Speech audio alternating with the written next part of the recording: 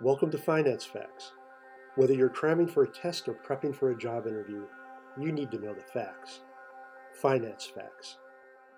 What is the money supply? Okay, the money supply is another term from macroeconomics that you really need to know about. So let's discuss it. The money supply refers to the total volume of money issued by a government and held by the public.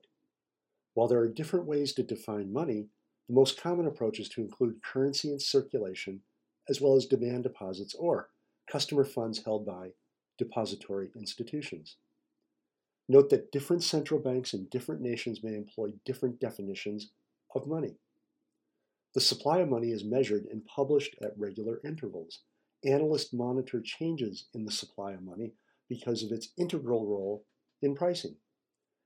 And the ultimate impact on consumers in the form of asset prices, inflation, and exchange rates is all influenced by the supply of money. Some economists believe changes in the supply of money may be linked to inflation. Thanks for listening to Finance Facts. My name is Dave Cooker.